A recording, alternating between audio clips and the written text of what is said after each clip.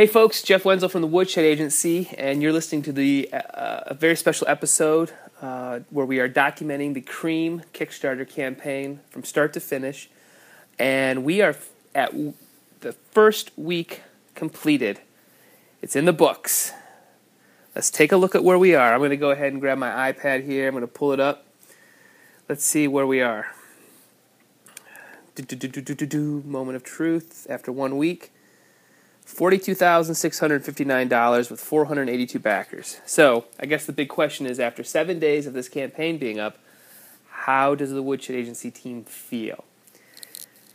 We're okay. We are a little lower than we wanted to be. I think it could be, if we were around 50,000, if we had about 8K more, I would be feeling better. Considering the amount of press we've gotten, I think we've had close to 30 articles from major news outlets to smaller blogs. All of it helps. All of it adds up. But let's go ahead and, after week one, I'm going to dive into the dashboard here. Let me walk over here real quick and see if I can pull this up. You know, it's such a hard thing to be completely happy, I think, in these campaigns, because the overall mindset is always it could be more. It could be more, right? And I think you have to be cautious of that and really try to keep your head close to reality. Leading up to the campaign, all the conversations are like everything's gonna be so great, so great, so great, and then you get into it and you start realizing, maybe this could happen, maybe this could happen, whatever it might be. But all right, I'm gonna pull up the dashboard and let's see where what some of this data looks like here. So our average pledge amount is $88.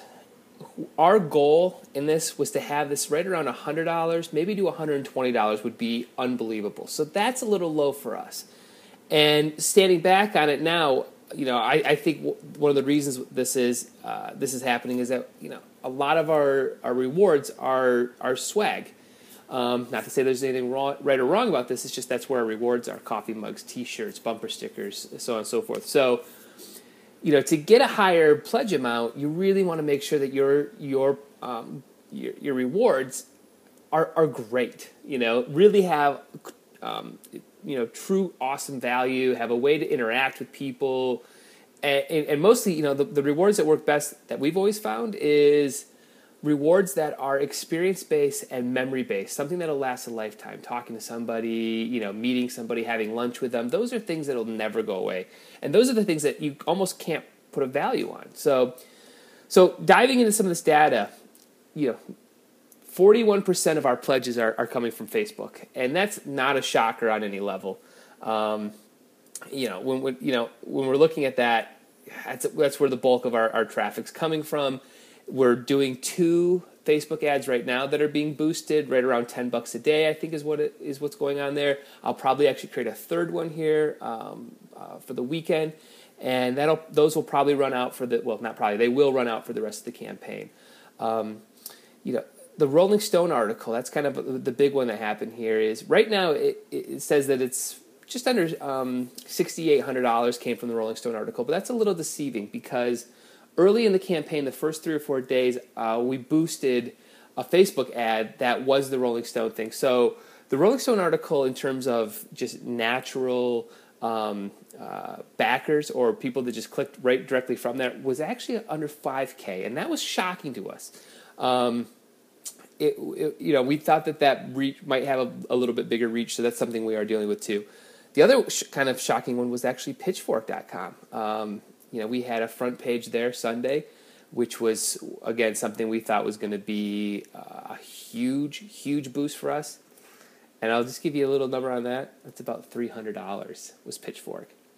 That's a shocking thing. But we've got more things in the can here. So we've got a few more bigger articles dropping in the next couple of weeks. We've got a couple radio shows happening, a few more local press pieces. So all in all, I think everything's okay. It's not great. It's okay. And it is back to, kind of the analogy we're using is, the big press days. Those are those are the big passes in a football game, right? Those are the 40-yard passes that everybody loves. Those are the highlight reels. But to win football games, it's the ground attack. So right now, our strategy is to really get down to finding supporters and influencers who either were around at the time, who wanted to support photographers, journalists, getting those people to help us and use their networks. And that's a running game. So when you look at something like that and you're like, oh, this writer's got 1,000 people, it's not a sexy number, but it's a network. It is people. And if treated correctly, that person has the ability to reach out and garner, 15 to 20, 30 backers. And more than likely, those backers are high dollar amount backers because they love the project. They love, they're into the writer. They probably have a personal connection. And that's a win-win all the way around, where some of the bigger press things that are happening are great for, for validation of the project. But you're competing in the world of eyeballs right now. And frankly, you need a TMZ article, to get the most traction. You need Kim Kardashian to say your project's cool.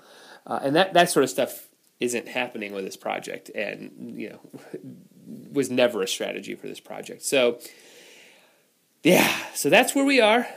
This is, we're 1 week in. The temperature is okay. It's okay. Hopefully over the next 3 days, like I said, I want to get this number up around 50K. That's I think the next mile marker. And then the other big strategy is to put our stretch goals back into the campaign for reasons I will not discuss here. But my goal is to get those back in there, be able to start driving some traffic into this idea that there is a huge story to be told, and I want to implement that. But yeah, okay, week 1. Not bad, not great, we're okay. All right, guys, I'll be checking in later. Bye.